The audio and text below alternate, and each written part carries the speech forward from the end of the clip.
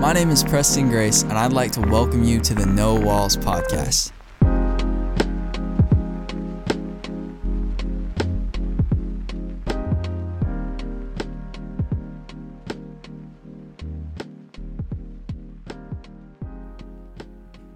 All right, so I got maybe a fun question to start off with. What is currently something that you do regularly that takes the most discipline from you? It doesn't have to be. This isn't like a competition. So if it's not 5,000 push-ups, that's fine. But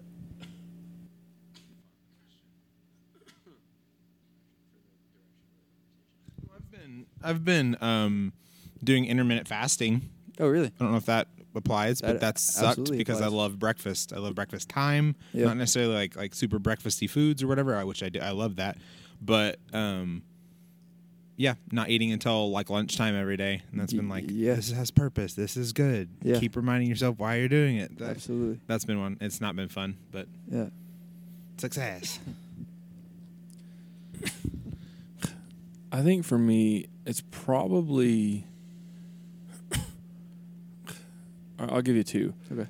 Because like they're both really difficult for me. I think the first one is probably just in general getting up. Like, so we get up at like 6:30 in the morning to get all the kids ready to go to school, and it's not really like my favorite thing because my family doesn't really move at my pace. So when I get up, if I'm up and everyone else is like kind of like sludging through the morning, which is kind of the natural flow. Because I'm really the only, like, up and run. I say that. Emery, my oldest daughter, is a lot like that with me. But the other two, like Emery, or Ember, Axius, and then Nicole, who really are like diesel engines that take a whole second to, like, get ready to run when it's cold outside. So we get up at 6:30 just as a family. Let's get up. We're all up together, kind of starting the day. And it takes a lot of discipline for me because I'm also having to, like, be kind. Oh, yeah. Like, during that time. So we do it so early. Because our kids don't actually have to get to school till like 8, and so we get up at 6:30. That way, it gives them the like appropriate amount of time to really get up and not feel crazy rushed in the morning, which we did really wrong for so many years. So we like started doing 6:30 because it gives them plenty of time to get up, to get around at their own pace. They don't have to get rushed by me to get their clothes and stuff on, and then like I go with them to drop them off. So like, that's cool. Me and Nicole will drive. Every morning, we'll drop the kids off at school, and then we'll go home, which is also kind of takes a bit of discipline for me because I just have to make sure that I'm carving out that portion of the morning. So, like, I don't get to go to the gym until after that. Like, that portion is just kind of like a set-aside discipline for us now that, like, we get up as a family, we get ready as a family, we go to school as a family. And so I kind of want to – I have my own personal morning routines that I like, and so it's really inconvenient to, like, find space for them in that. That sounds incredibly selfish, but it's just true. Like, I have a way I would like to wake up, but loving my family well means kind of shifting my morning routine so that we are our best versions. There's no more morning arguments or fights. It's like just generally fun. And now we listen to like Christmas music on the way. I think the other one is real simple. It's just journaling. Because it isn't natural for me to journal. So like having to like pick time in the evening to journal at the end of the day is like just really inconvenient because by the time I get home, kind of life is already happening. We got dinner, hang out with the kids, so just to find space to journal is honestly complicated, but it's worth it, so I do it. I've noticed that every time I've tried journaling, like in my head, it's this moment where life is completely paused, and I'm like, so here's what's going on in this scene in my life, and it's never like that. Like it actually you have to interrupt life to talk about life or to write down about life, and it is kind of frustrating. Like the majority of the time I go to write something and then the ending topic is like nothing. Like I had no intentions on like talking about that, but like look what came out of it. It's super frustrating. Yeah. So I was thinking about that because you guys both just said things that you do, but like you would almost rather not do. You both had alternatives to like, like this is inconvenient. This isn't easy to do. And the reason why you guys can do those things is because you both have purpose behind it. You both have reasons behind doing it. And I was thinking about this because a few weeks ago in our student ministry switch, one of the talk notes was like, it said, you can endure pain if it has meaning behind it. Was that what the talk note was? Yeah. You can go through any amount of pain if there's purpose in it. Right. Yeah. And normally we have some like students that like kind of try to disagree or just kind of just to like be whatever. And like every single one of them was like, yeah, no, that makes sense. Like if I was given, whatever. And it kind of made me think of like, and you've said this before, and I agree with you. Like most people, if you wave like $1 billion in front of their face, they will do anything, right? Like that incentive. It's not necessarily purpose, but it is incentive, and they will do anything for it. And so, I guess my question is, how do I have $1 billion purpose weaved into my life? Like just in the mundane. That's a good question.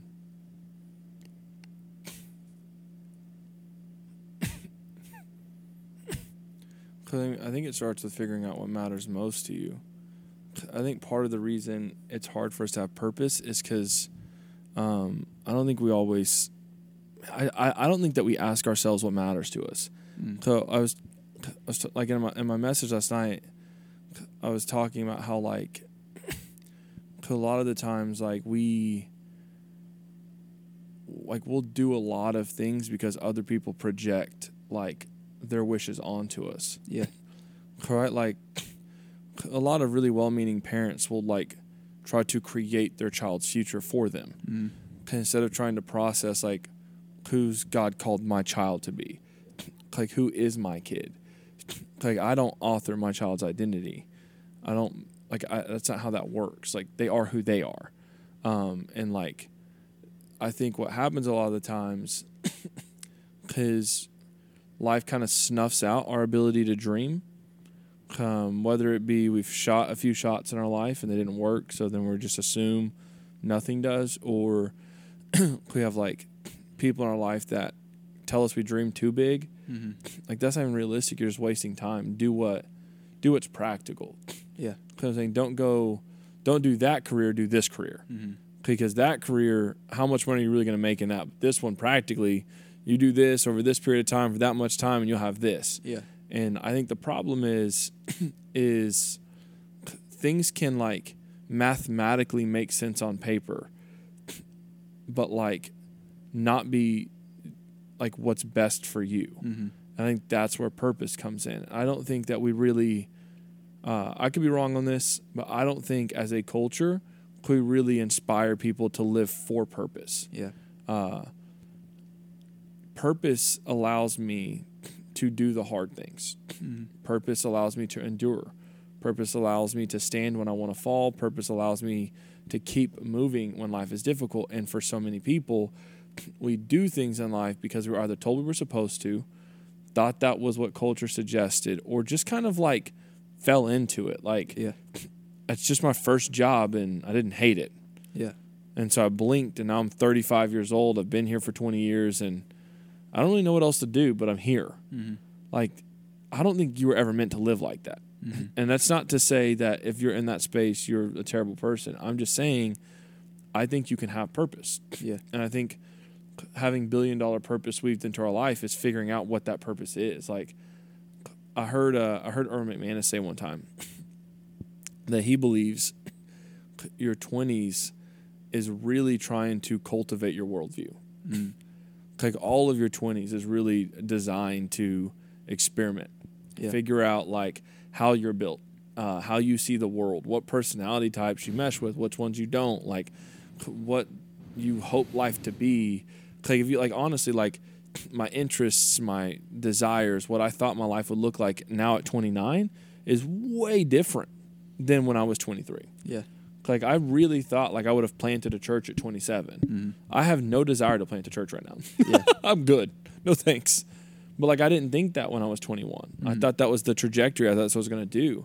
And I'm actually super stoked now that I'm not doing that. I have purpose where I'm at. Yeah. I'm not chasing a pipe dream. Like I know I'm where I'm supposed to be, which allows me to enjoy it, which also allows me to do the difficult moments, face the hard times. And I think you can build your life around purpose. I think you can love what you do and do what you love. Genuinely, with my whole heart, believe that is true. that like God didn't give you a desire to see something beautiful happen and not give you the ability to do it. Yeah. Like you have the capacity to do what you were loved to do. So the way you have $1 billion purpose weaved into your life is you first got to figure out what the heck that purpose is. Like, what am I actually, what am I passionate about? Not what's my mom passionate about, not what my grandma passionate about, not what do I think other people think I should be passionate about. Like, what am I genuinely excited about? Like, what do I look forward to in this life? What do I want to see in this life? And then when I find that, build around it. Yeah. You know what I'm saying? Start cultivating. Get a job that actually aligns with what you like. Yeah. I hate numbers. I'm a banker. You're right. Really weird. Wait a second. How'd that happen? Like, you know what I'm saying? Like, your job should not create for you dread every day you wake up. Yeah. Like, I don't believe that's how that's meant to be. Like, find a job you love. Do you think that do you think purpose is like a growing and living thing? Like, well, I will tell you what I mean. Like, do you think that it shifts? Like it's a moldable thing. Like it shifts at different points. And like say I feel like my purpose is to reach people, like whatever that means, right?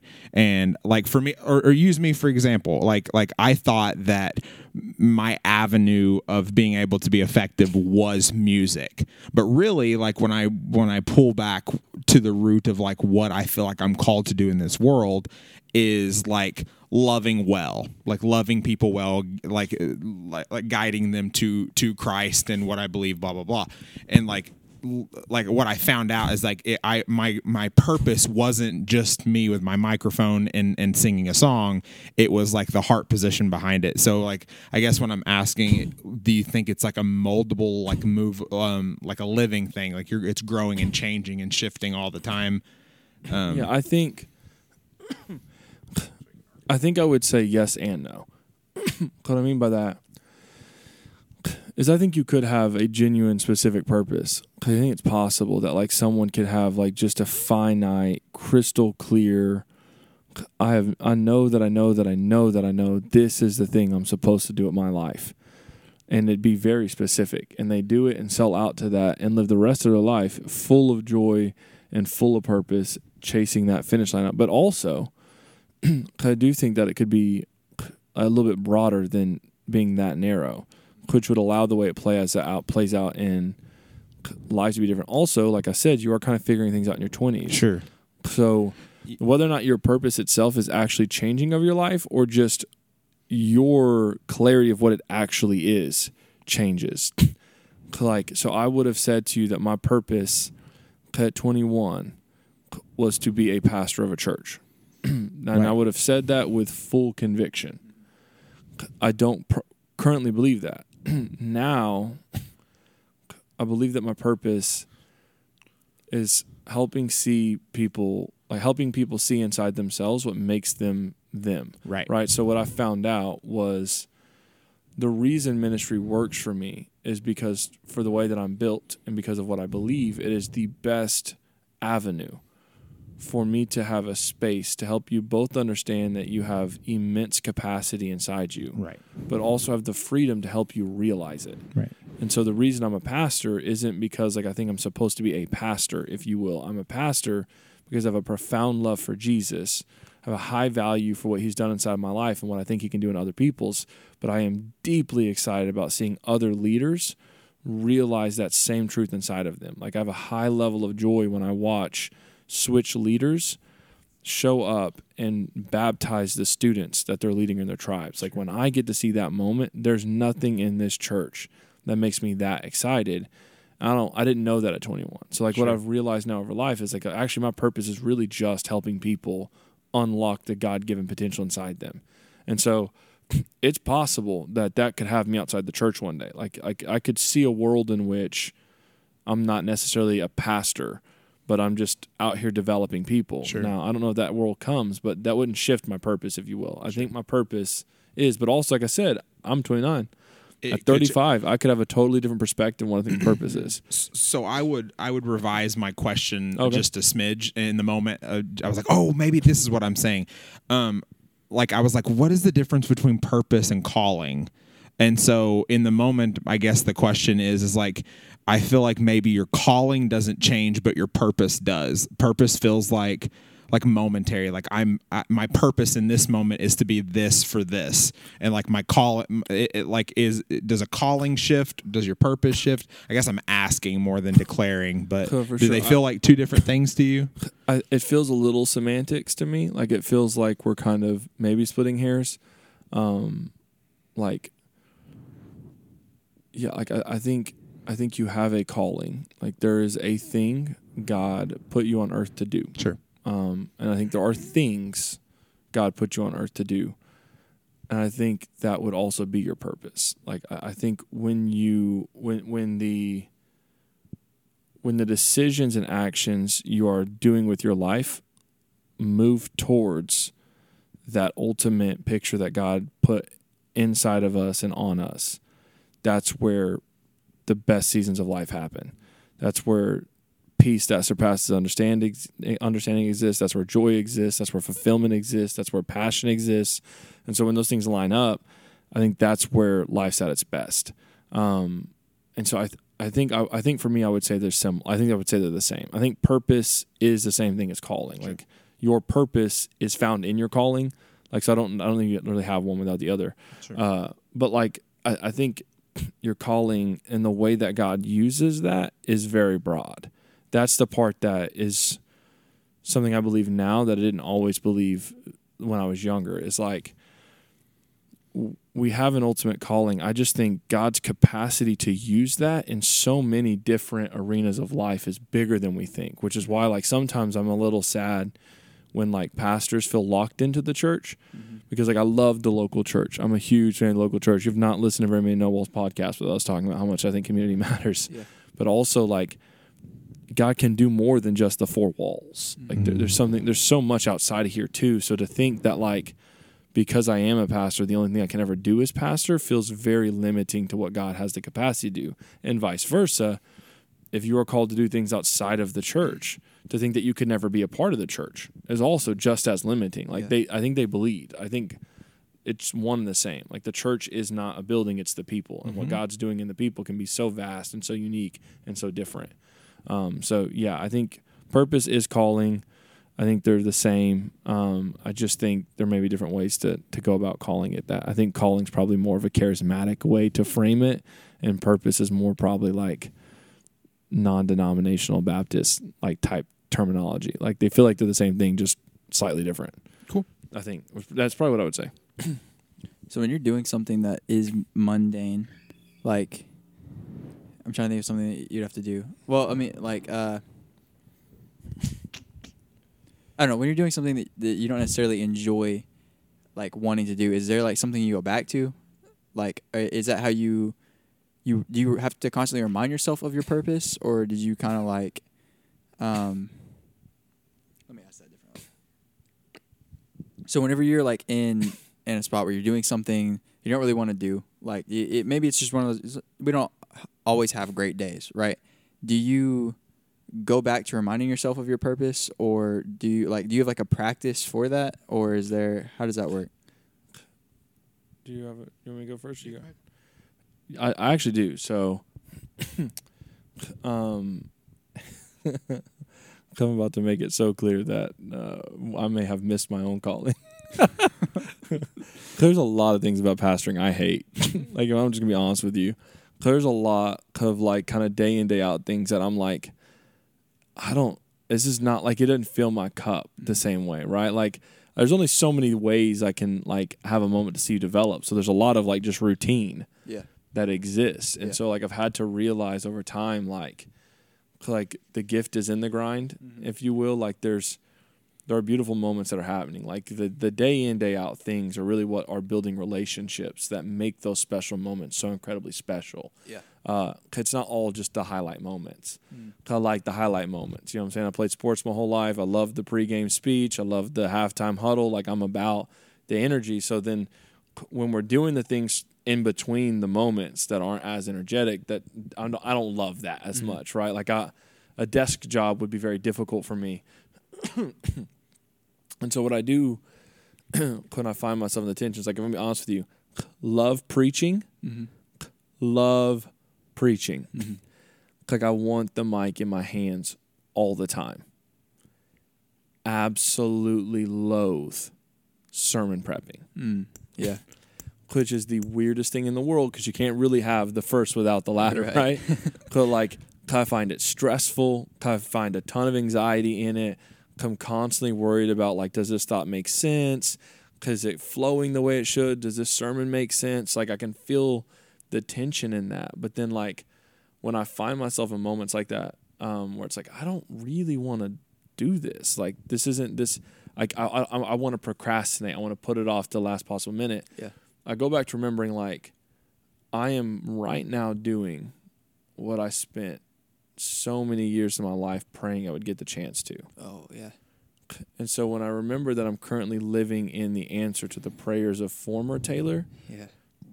the purpose comes back. That's cool. Like, I remember, like, I fought for this moment. I bled for this moment. I prayed for this moment. I cried for this moment. Like, God has been cultivating something in me throughout the years to get me to where I am. Like, I'm only here. I'm only able to be frustrated by the mundane in this moment because of the faithfulness of God. And so then it reminds me all over again of, like, no, the gift is in the grind. Like, the mundane is a gift. The frustrating is a gift. And it doesn't change that it's frustrating. It doesn't change that it's mundane, but the purpose comes back. Yeah. So then I still sermon prep. I still take the meeting. I still have the phone call. I still make the post. I still do the things that, like, don't necessarily make me super stoked so that I can be a part of the thing that ultimately is my passion. And so then when I get up on stage and I get to have a conversation with students about who God is and what he's doing inside their life, and I get to see leaders lead, and I get to see them love, and I get to see them be a part of life change, I get to see that moment of purpose fulfilled because there was purpose throughout that week. And I'm only here now because I'm getting to live out the prayers and the work of years past. And so when I find myself in the moments of the mundane, the way I call purpose back is I remind myself, like, I'm doing things today that I spent years praying for. And then if I get into moments that are different, like maybe you're not on that end of the story yet. You're still trying to get to the moment that the answered prayer hasn't shown up. Then I'm remembering why I do it. So it's a twofold. I remember I prayed for this thing's a gift, but I also remember, like, why I'm doing it. I want to be able to see the thing I'm praying for happen, right? Like, I didn't quit in my early 20s because I believed this day that we're happening right now would come. So I kept fighting when it was difficult, when it was hard, when I wasn't sure I was good at this thing. I kept fighting still because, like, I knew what the purpose I was chasing was. So it goes both ways. Yeah. So if you can look back and see that God's been faithful, then I would say that's the best way, because then you can see it, know it, experience, like, oh my gosh, what am I complaining for? This is the thing I wanted so desperately.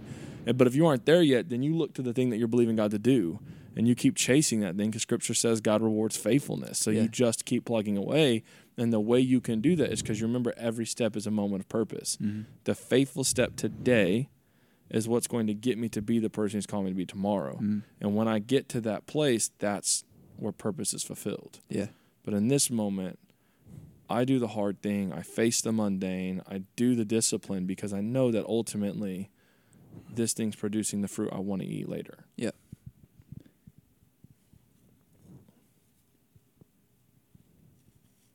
One of my favorite, as you know, one of my favorite worship pastors is Stephanie Gretzinger, and I was thinking of the concept of, like, that wrestle, and it made me think of a quote that she had said one time about sometimes she sings a song in worship. Sometimes she sings it from a perspective of, I'm declaring your goodness. I believe what I'm saying. And she was talking about the song King of My Heart specifically. She's like, sometimes I sing this song from this perspective of, like, you are good and I know it and I've seen it and I've seen the fruit of it, blah, blah, blah.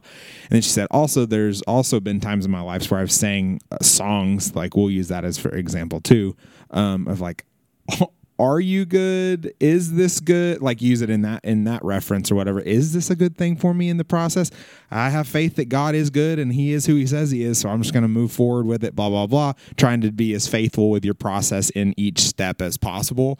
Anyway, that's what kind of came to mind of, like, I feel like we can get lost, and maybe it's me, but I feel like you can get lost in the structure and regiment side of becoming a healthier human and lose sight of like the human flaw capacity and color and emotion and stuff sometimes. Not so much like it's absence of, but maybe it's not as like you get the plant, you have the recipe in front of you, but you forget about like what kind of eggs am I going to use? What kind of flour should I use? White, black, purple, yellow, and all this kind of stuff. And I don't know if that's making any sense, but for me, like sometimes it's kind of crippling or exhausting to like start those processes and stuff, because I'm like, but what do I do with everything that I'm trying to figure out like now? Like I want to step into my calling. I want to move forward. I want to get to that point where I'm singing this song and I'm declaring that God is good. This gift in the grind is the good thing. I want to get to that point, but like help me start there, kind of thing. And I know that's kind of like a segue off of the initial conversation, but for me, I get so lost in that color sometimes and all the options of all the different ingredients that I could use for the recipe that it seems like so crippling to get to that perspective. Yeah. Does this make sense? Yeah, it does. I think it's a super great point you bring up. I think sometimes what happens is, it seems like there's obviously all kinds of like types of people, but there are two that immediately come to mind in that moment. You have the person who like in that scenario like is just paralyzed by the options. Like there's just too many ways. It's not a fork in the road. It's like 1,000 forks in the road. Sure. It isn't like option A, B, or C. It's like option A all the way to Z. Mm-hmm. So like I have all of these separate things I can go down, and then each one of them have an option A all the way to Z. And it's like that thing it's like this never-ending spiral of options. You have decision fatigue from the jump, or you have the other person who's like not stressed out by the options, but is just like not asking any questions at all. Mm-hmm. They're just kind of like fee-fi-fo-fum in life, just kind of blindly walking. Pedal to the floor. Whatever happens, right? Like it'll all come out in the wash type people. Yeah. I love that saying, by the way. The issue is like,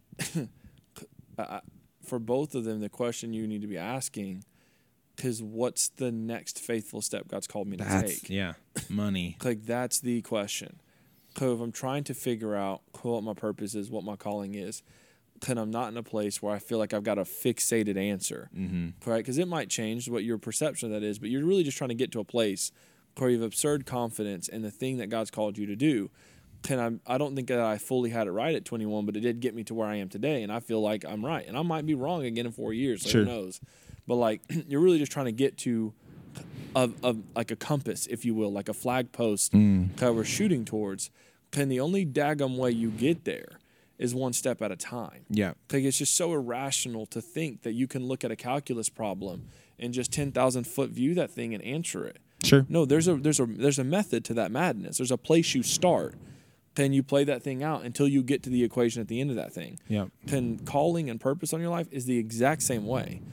It isn't this, you're walking down the street one day and you get hit in the head by a brick and Jesus parts the sky open, descends on a cloud and whispers sweet nothings in your ear, and boom, thus is the Lord. You know what I'm saying? It's not how this thing plays out. Like, it's a journey. It's a process of who He's cultivating you into becoming. Mm-hmm. And so, like, for me, the question we got to ask is, what is the next faithful step for me? That's great. And the problem with that, though, because sometimes that's not enough. Mm-hmm. Okay, well, how do I figure that out if three of those options seem like they make a lot of sense? Yeah.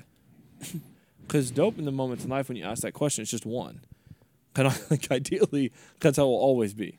Because sometimes, man, you got three really good options in front of you, so what do?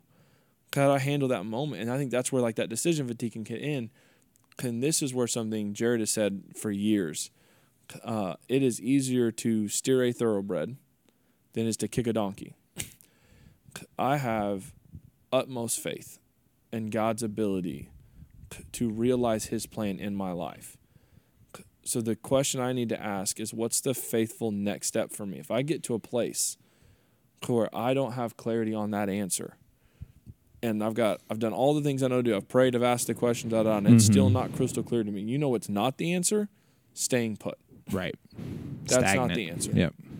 And that's what happens. Because we Right. get to a moment where it seems like there's too many options, so we just don't do anything because we want to get it wrong. Right. And there's this whole parable of talents. It didn't really play out great for the guy who just buried the talent. Right. Right? No, the answer is still move. It's still take a step. So if you get to a place in your life where you're like, I'm not really sure, like I don't have the utmost confidence that this is the most right thing, I got a couple right things, then just take a step. Make a move. Because what God's going to be able to do in that is something. God can do so much with momentum. And so I think my encouragement would be is to ask the first question, what's the next faithful step? Not what's the ultimate call, not what the perfect plan of God for my life. God, just what have you called me to do today? What do you call me to do this month? You know, what am I called to do this year, God? Like bring that thing real micro and stop being so caught up into the 10,000-foot macro view of it. And then if you don't got an answer to that, and it's not clear as day, still move. Because the decision to ask the questions, the work to process what you've called me to do, what's that faithful step, there's grace on that, man. Like God's not going to just kick you out because you didn't hear perfect. Like one of my favorite things I've ever heard, I don't remember which pastor said this, but it was like, God has a contingency for our stupidity. like when he created the plan in our life, he knew we were going to miss it. Yeah. And so like the fear that if we take the wrong step, the whole thing's going to fail. That's not how this thing plays out. I think it's Proverbs 19:21 that says, many are the plans in the minds of a man, but it's the purpose of the Lord that will stand. Like we're just going to miss it. Like our acumen is just not perfect and we can't see the future. There are going to be times where we do all we know to do. We take a step and it didn't play out like we thought. And that's where the faith and the mercy and the grace of God come into play. We got faith in him that he'll be good still. And he's got contingency for it. Yeah. So I would still say the answer is the same. What's the next faithful step God's called me to take? And if that's not clear, still move. Just don't stay put. Do you remember the 51% sermon that Michael Todd did? Yeah. That was such a freeing, powerful message for me because I found myself in that. I found myself like at a crossroads with like 10 different options. It's like, oh my gosh, I don't know what to do. And like I was flattering doing all of them, right? Yeah. And so anyway, I remember having a conversation. I remember listening to that sermon. Then I remember having a conversation with Jared, a lot of conversations with Jared, and moving forward almost like with almost every one of them. Like I gave it, like I didn't have a hard stance no on which one to take a step with. So I tried all of them. And then in the first step, I realized like, oh, that was a shut door. That's not me. That's absolutely. And then I moved to the next one. And then I was like, oh, wow, that's not it either. And then blah, blah, blah, so on and so forth. It like you're talking about like grace for the process. God was fine with me doing that. He was fine with those like one at a step time, like me figuring it out instead of like pushing me the way I'm supposed to go. Like I walked it. And it's like, oh crap, that was the door shut. And I have faithfulness that like, okay, cool. That box was checked. I'm moving to the next one. So that's not sustainable. Remember how that hurt last time you did it, like, and move on and so so forth. But anyway, I was just thinking about that like 51% message, and that shook me. That concept shook me because it was like, if it's not one defined, perfect step forward, then it's not God. And I remember growing up with that perspective, and like I'm like, okay, I'm just gonna sit in my puddle and like that's it. Yeah, man. I think the better question to ask, and if this frustrates somebody, I apologize, but I genuinely think the best question to ask is not what's God's perfect next step. Like I think the best question to ask is what's the most good step I can take. Yeah. I know it's like super broken English, but like, what's the most right thing I can do? Yeah, that's like, good. That's such really, a better question and such a better gauge because like so much more you could doable. spend years of your life laboring over whether or not something is perfect. Oh yeah, like, you're just never gonna get there, man. Yeah. Like, and you're never gonna have that level of certainty. Almost like there's almost no way you're ever gonna take a step and just have crystal clear certainty. This is 100% going to play out exactly like I think it is. No, but you can get to a place where you have peace. Right. Because, like, all right, God, yeah. I got peace that this is as right a decision as I can currently make. With the data that I have, with the questions I've asked, with the prayers I've done, this seems the most right. And that's really all I've got. And I think if we just based all of our decisions like that, we ran through all those filters, asked God, asked people we trust, do all the things. You get to the end of the day, and it's like, just what's the most right thing you can do? That's a place you can have some peace on. And that can be done every time. There are no exceptions to that rule. Right. Like you absolutely, in my personal opinion, can without a doubt get to a place to where you can find the most right decision for you. That 51%. That's it. Like you can 100% do that. But what you cannot sustainably do is get the perfect next step every time. Yep. Yeah. So you're going to spend your life frustrated and anxious and worried and Stagnant. just and just stuck like it's so crippling. trying to do it that way. What's the most right thing I can do today? What's the next faithful step? The next faithful step is going to be the most right thing I can do today. Right. And that's the thing I'm going to try. Right. Yeah. And then I'm going to trust God with every step afterwards. Right. Yeah. And for our listeners, the 51% concept is like moving forward. Like if you're wrestling or whatever, it's that 51% is bigger than 49%. So move forward as if it is God until you get a no. That's the concept. Just to clarify. Yeah. That's good. No, absolutely.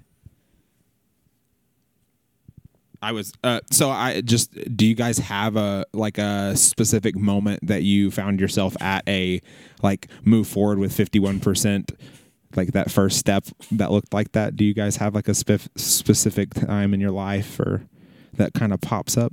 I feel like this whole last year has been a move forward with 51% thing for me. Yeah, just being back here, like coming back here was like the first one, right? Because I came in, I was playing at Switch while I was playing on Sundays at another church, and like I started getting this feeling. We're having conversations and stuff, and I was like, this just feels right to be here. And like it seems kind of weird to just kind of bounce and just be here, and like I did it, like I gave the other people like notice. It wasn't like I was like, God's calling me here, bye guys, or whatever. But like that was kind of one of those like, I'm not sure, but like this feels like this is God, and so I'll move and see, and then I was here, and then Taylor was gracious enough to have like hour-long conversations with me, just me asking questions about theology and stuff, and Hashtag the beginning of No Walls. yeah, that's exactly and I feel like everything that's came out of that has been that. It's like okay, I think I'm feeling called to ministry, I think I'm feeling called to pastoring maybe. And then Taylor's like, well, maybe we should start doing 180s. And it's like, okay, like that's a 51%. Let's just do it. You know what I mean? And then like I brought up the No Walls, like maybe doing a podcast, and like I wasn't 100% sure on that. Like that seems like a weird world to be in. And then like we've been doing that, ever since. And yeah, that's I feel like my whole year has just been that. And so I loved the inquisitive. Like I remember that season starting. Like I came in a little bit late to it, but I'm sure you remember. But like going to lunch there for like I feel like a month or so. Like you would go to the same. Like we go to lunch every week on Tuesdays and have like a meeting or whatever. But you like went with us, and like you had like so many questions on like trying to get a perception of like a worship experience and like my take on worship and opinions and stuff like that. And just like you were like so knowledge hungry in that little season of life. It was like not that you're not now, but I remember just being like, wow, this guy's asking like a lot of stuff. Like this is really cool. Yeah. I think special. I think the last time I feel like I was faced with a 51% decision, it was probably honestly, it was probably 4 years ago when we took over Switch. I really did not I did not have a high desire to be the student pastor at the Brick, like at all, really. Like, I had done it once before, and it was a train wreck, man. Like, and we did some good, so it's not to say like the entire thing was just awful, but it was not good for me, and it was not good for my marriage, and it was not good for us. And so when the idea of like shifting from being Jared's host team pastor to the Brick Switch pastor, I was like, I don't know, man. Like, that did not go well last time. Like, I was really, really unsure and uneasy about the whole thing on, like, could this even be healthy? I remember talking to Nicole about it. And it was like, I was legitimately planning just to be like, I'm good. I don't think it's my thing. And then, like, Nicole, my wife, is like, I think I miss student ministry. Like, and she had no idea that, like, Jared had even mentioned it to me yet. Oh, wow. Because I was just going to, like, unilaterally make the call for us both. And I was, like, mega shook. I was like, because it was not a good time for her. Yeah. And the fact that she was interested really kind of like swayed me a little bit to like, oh wait, that's odd. That seems different. So then we spent a few weeks talking about that. And even when I said yes, like I was absolutely 51-49, man. Like Jared even asked me this really difficult question of like, which annoyed the mess out of me because he's the whole As reason he does, yeah. he's the whole reason I'm considering doing it, which like in its own thing is freaking ridiculous.